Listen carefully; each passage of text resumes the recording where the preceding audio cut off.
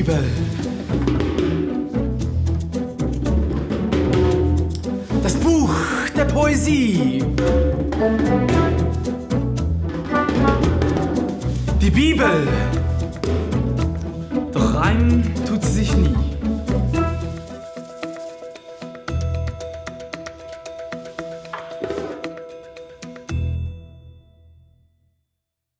Tonight I want to preach about, the topic is the stories of the Bible. And I want to start with a story. It's an amazing story. There's a guy, his name is Kurt Geiler from Germany. He was in the war, it's the man on the left-hand side. And he was a believer. And every night he took the Bible and used the Bible as a pillow. And he slept on the Bible, very comfortable. And this saved his life. Because one day a bomb attacked them and all of his friends died immediately. He was under shock, and the next morning when he wake up, he figure out, I am the only one is still alive. Why is that so? And he took his Bible, and this is the picture of the Bible. In the Bible, there was a piece of the bomb who protected him of killing him immediately. And the Bible saved his life.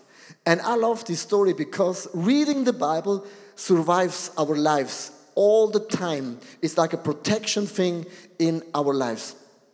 There are different types of Bible verses in the Bible. There are like some stories in the Bible. 2/3 of the Bibles are written in a story. 2/3. And also poetry. Poetry, if you heard about the 50 Shades and the Grays, the movie?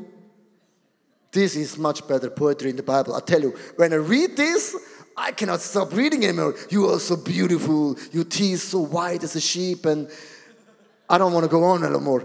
But poetry, we want to preach next Sunday about it. Prophetic scriptures in the Bible, and also letters. Paul writes some letters to some churches. And all the 4 categories in the Bible, when we read these kinds of texts, we have to understand every text is a little bit different to read. And I want to preach the next 4 Sunday, how can we read stories in the Bible? Some weeks ago, at the moment, all our ICF locations, they are in new offices, they're in brand new locations. And I have to go there to dedicate the building and the offices and everything. And I have to be positive and happy and because I'm the leader. But sometimes in myself, I say to God, God, what's about us as a church, ICF Zurich? Now we're moving to the cinema, and then we're moving maybe back here, and then in 1 year we're moving to the new building. But we're moving from building to building, from building to building to building to building to building. And after 19 years of moving and moving, I'm a little tired of moving all the time. Because we're not a gypsy church, we are a church. And sometimes, I have to be honest, sometimes jealousy hits on my heart, just a little bit. And that's not a good thing, right? There's one story since 19 years where God speaks to me all the time. When jealousy hits on my heart, or I start to compare myself, what other people have, or what I don't have, there's one story speaks to me all the time. The story is one day Jesus comes to Peter and said, Peter, I have very, very good news for you. He said, Jesus, what's the good news? And Jesus said, Peter, you will die for me. This is your future. And Peter said, but Jesus, that's actually not such a good news. And in that moment, when Peter starts to think, he sees John. And the Bible says John is a very loved friend from Jesus. And next to John is Jesus. And they have so much fun. They're telling stories about life, about food, about the kingdom of God. And all of a sudden, Peter asked just one normal Swiss question.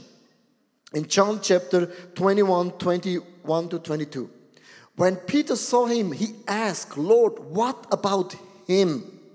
Jesus answered, if you want him to remain alive until I return, what is that to you?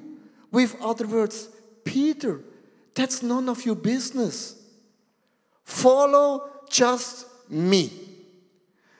All the time when I see a new building and a jealousy hits in, it's always God is reminding me, it's not your business. Just follow me. My story with your church, my story with your ministry, my church with your family is just your church and your story. I got it. But in that moment when Peter realized, he saw another picture. Jesus was eating food with John. I tell you something. There's a lot of Bible stories in the Bible that can encouraging you so much when you're in a situation where tough things happen into your life. Stories of the Bible get alive when you put yourself into those kinds of story. You allow your feelings, your emotions, everything, your doubts, because God can handle all the doubts. I want to go to 2 points, I want to go to 2 points how we can read stories in the Bible. Point number 1 is let the story come alive. This is the story of the prodigal son. And just the beginning, the opener of this story, it's amazing. In Luke chapter 15, verse 12, the younger one said to his father, "Father, give me the share of my estate." So he divided the property between them. If you read this with an American or a Swiss or a European glasses, this is very normal. The question is only when you give the share, to which bank you donate the money, to UBS, CS or the Raiffeisen or German bank. This is very common in our time. If you want to build a house, you ask your father, "Father, can you give me the money?" Or if you want to buy a new car. This is very, very common for us. When we read those kinds of Bible verses, just, okay, that's normal. Dear friend, it's not normal. Because we have to think a little bit in their ancient time. In the ancient time, everything was a little bit different. When you Google, for example, you take like the Bible lexicon, if you Google this kind of Bible verse, it's deeper than you can ever thought or imagine. The younger guy asks his father for money. It's the same wish like, "Father, I wish you are dead right now. Father, I need the money, but you have to die." What was the reaction of the father? He divided the money. That shows us something about how big God is, how generous God is, how God can handle even our biggest mistakes in our life. The father gave the money, but the desire was, "Father, I'm looking forward that you die immediately right now." This was the opener of the story. Then comes a moment where the prodigal son is by the pig. And by the pig, this is the lowest position. For a Jewish guy, that's the uncleanest place on planet Earth. He falls so deep. When he came home to his father, the father ran to his son. Even when you read things like running, it's for us nothing special. But in ancient time, running means I am burying myself in front of all the people. It was disgrading himself. With other words, no king, no father will ever run in public. He ran towards his son. With other words, you ask me that I die immediately, but I waited every day. I looked for you and I'm longing for so long to embrace you, to hug you, to bring you into the family of God again. If you start to Google those kinds of Bible verses for a little bit in your prayer time in the early morning, all of a sudden the story has a broader meaning than ever. Or another Bible story which I like so much is the Bartimaeus. Bartimaeus, he was blind.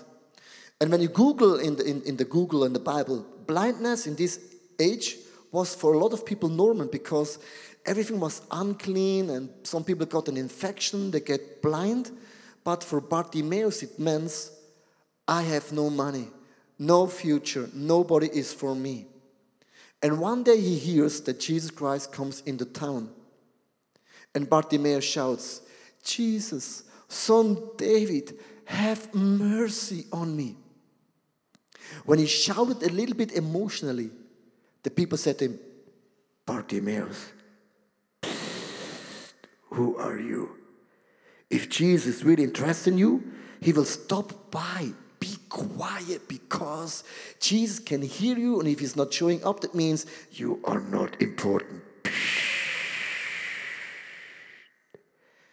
Have you ever experienced in your life, you have a dream, you have a desire, you have a vision, you tell this to somebody, and they say to you, who are you? You are living in Switzerland. You are ordinary. I am ordinary. We are neutral. We're just ordinary. Like in America, it's different. Yes, you can do it. But in Europe, have you ever known that when the invention of the radio, when they invented the radio, all the people said the radio is so dangerous because of the radio waves, all the birds will fall down and they will be dead? Yes, they believed that. This was proven, the radio waves will kill the birds. When they invented the train, they said when a train goes fast than like 40 miles an hour, your whole body will explode. Yeah. And they stopped the invention of the train. Today, we're going like 300 kilometers boom, to Paris, the TGV. But many, many years ago, people said, put yourself in the position of Bartimaeus. Have you some people, they don't believe in you? Good friends, they're making you bigger. The enemy makes you smaller. A good environment of a church, of a small group, of ministry makes you bigger to seize the potential of Jesus Christ in you. Now comes my favorite picture of the Bartimaeus story, because I told this story almost every night to my kids, and this is the moment. Bartimaeus said, Jesus, son David, have mercy on you. I don't care what people think. I don't care what people think. I don't care. I don't care. I don't care. I don't care, Jesus. I don't. This is Bartimaeus. Come on. When I told this story, Daddy, I don't like this picture. I'm afraid. My kids always said that. But this is something in the picture. So many times we listen more what people saying about us instead of trusting Jesus. Have you come into a position in your life? What people saying to you, how people reacting to you matters more than Jesus? A lot of people, and that's really a sad thing, when they're in the old house, like 70 years old, when you ask them if you can restart your life again, what would you have done different? They will say, I will be more brave, more bold. I will not listen so much to the voice of the other people. I have a dream, I had a vision, but I didn't live the vision because what other people thinking, saying, and reacting about it. If you put yourself in the story of Bartimaeus, get excited about the dreams of God, about the visions of God. Even when you're praying for sick people, 100 times nothing happens. It doesn't matter what people thinking, what people saying, what people writing. You pray again, because one day you will have a breakthrough in your ministry, and you're so glad that you haven't given up. The point number 2 is put yourself into the text. The first thing was make the text alive, but now put yourself into the text. Open my eyes that I may see wonderful things in your law. Have you ever realized that the first miracles of Jesus was turning water into wine? Why wine? Of course, some people said it was grape juice. I don't care, it was wine for me in the Bible. Why wine? Because no good story starts with eating salad. I just got this picture from a friend of mine. And why Jesus turned water into wine? Let's put ourselves in this kind of story.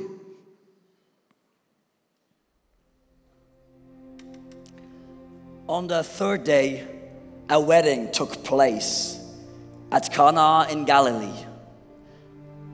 Jesus' mother was there, And Jesus and his disciple had also been invited to the wedding. Stop. Why was Jesus invited? We have to understand that the Bible, the longest verse in the Bible, the longest story is about Joseph, is about 13 chapters or 13 pages. A guy wrote a novel about Joseph, 1,800 pages, like a novel speaks about the feeling, emotion, situations. And now comes my question. Why was Jesus invited? Why are you invited to the wedding? Why are your friends with you? And by the way, why is your mother at the wedding? And now comes the question, how many people were at the wedding? And the Bible says the wedding was 7 days. How long was your wedding? Half a day? Oh my goodness. 7-day wedding. And now comes the question, what has Jesus thought? To whom he spoke? To women or only to women? Or also to men? Has Jesus told stories, jokes? Nothing is in the Bible, just he was at the wedding. With other words, we have to put ourselves into the text. What has Jesus felt? And now comes the question, what kind of a dress has the lady wear at the wedding? Was it white or was it red? What kind of an invitation card have they printed? Or was just like Facebook invitation or a Twitter invitation? The Bible says nothing about the detail. That means we have to put ourselves with the emotions, the thoughts in the story.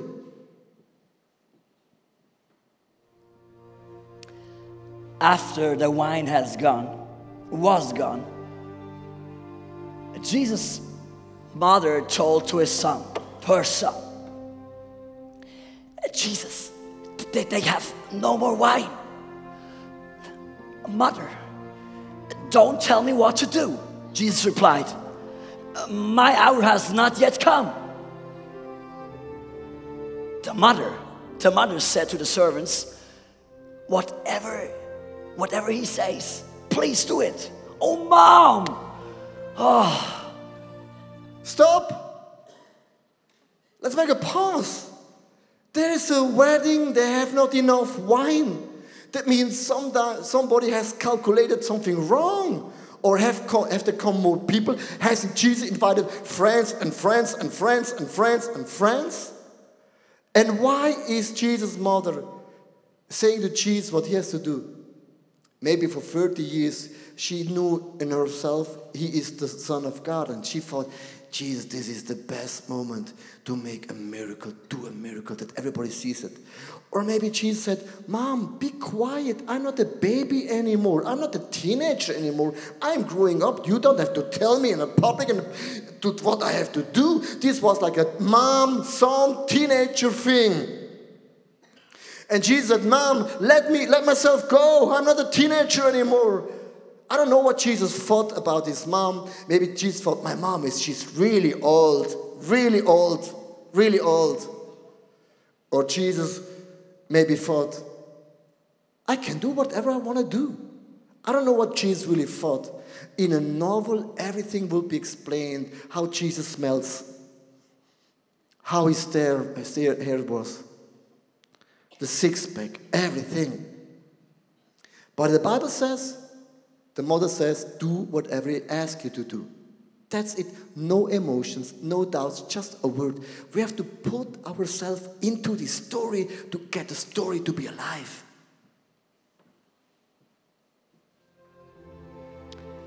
Nearby stood 6 stone water jars, the kind used by the Jews for the ceremonial washing, each holding from 20 to 30 gallons. Stop.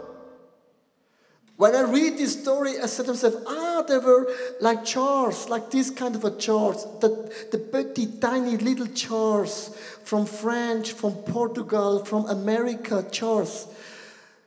Can you show us the real jars, friend?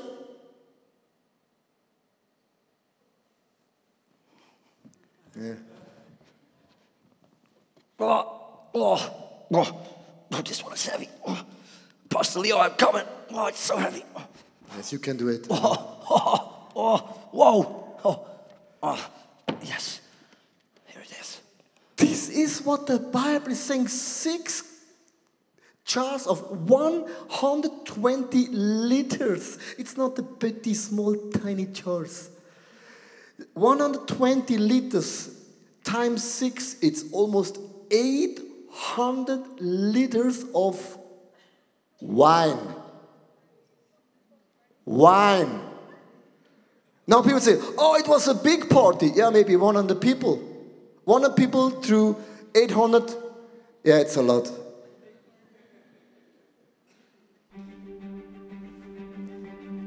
Jesus said, fill the jars with water. And so they filled them to the brim. To the brim.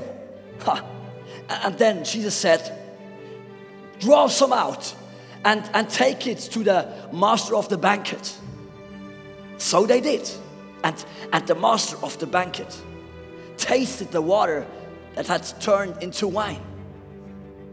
He did not realize where it had come from, but the servants knew.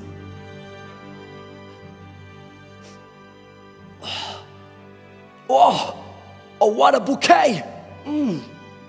This is fantastic. Oh, what a great wine. French wine. Oh, Bordeaux. And he called the bridegroom, and he said to him, listen, everyone brings out the choice wine first, and then the cheaper wine. When all the guests have had already too much to drink. But you saved it. You saved the best wine till now.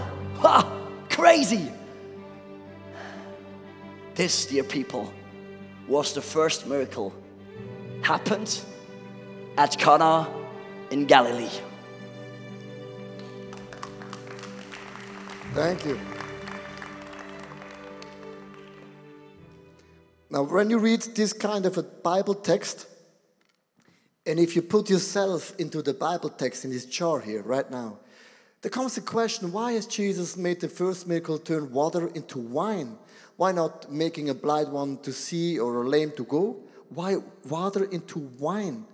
This comes now the question, what is the meaning for me for my personal life?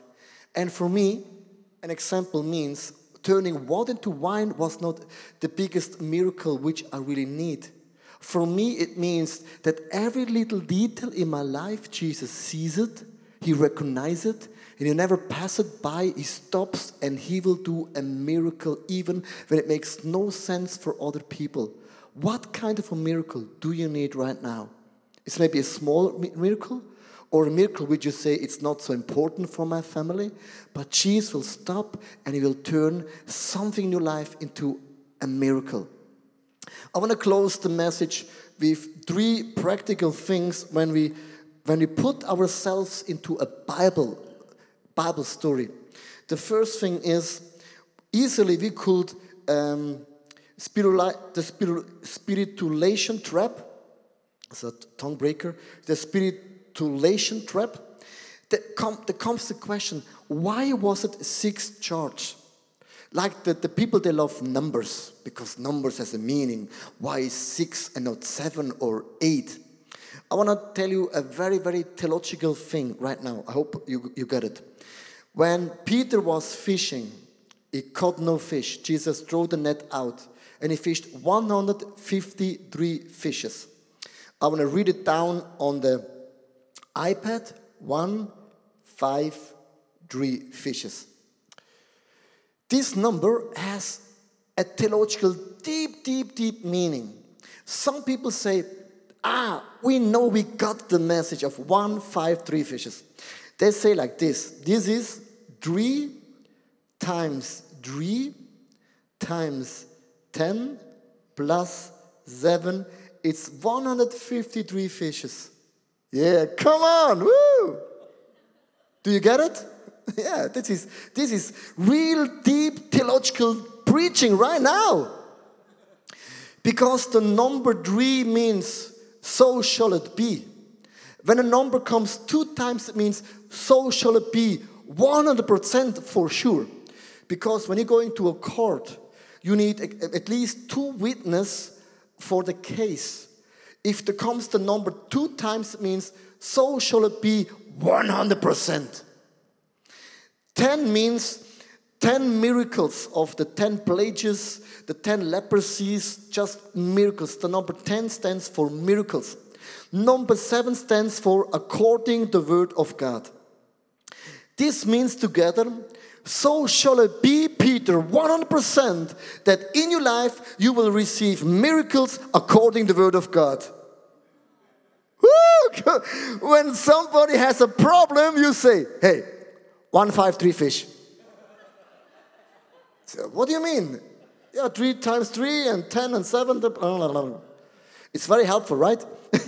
Some people say, some theologians say, 153 fish, it means all nations. He caught all the nations, like prophetically, symbolically. But if you're reading really careful, there are more than 153 nations. Some people say, no, 153 means all the kinds of fishes they existing, he took out of the sea. It means all the fishes stands for every type of person on this planet Earth. But if you Google, there are more than 153 kinds of people on this planet Earth. This is what I want to tell you. Sometimes we take numbers out of the Bible, and I love numbers, but sometimes we're going way beyond and we miss the point in the story. I like these kind of things because I'm a very smart guy. I have an ego of 270. Is what I believe. But sometimes we can miss the point what the Bible is telling. A second trap could be like the imitation trap. This could be like imitation trap. It could be like you read a story and you think, I will experience the same thing in my life. Like when Jesus was walking on water, I was by the Lake of Galilee. It's so dirty, you have to walk. You cannot swim. That's just a joke.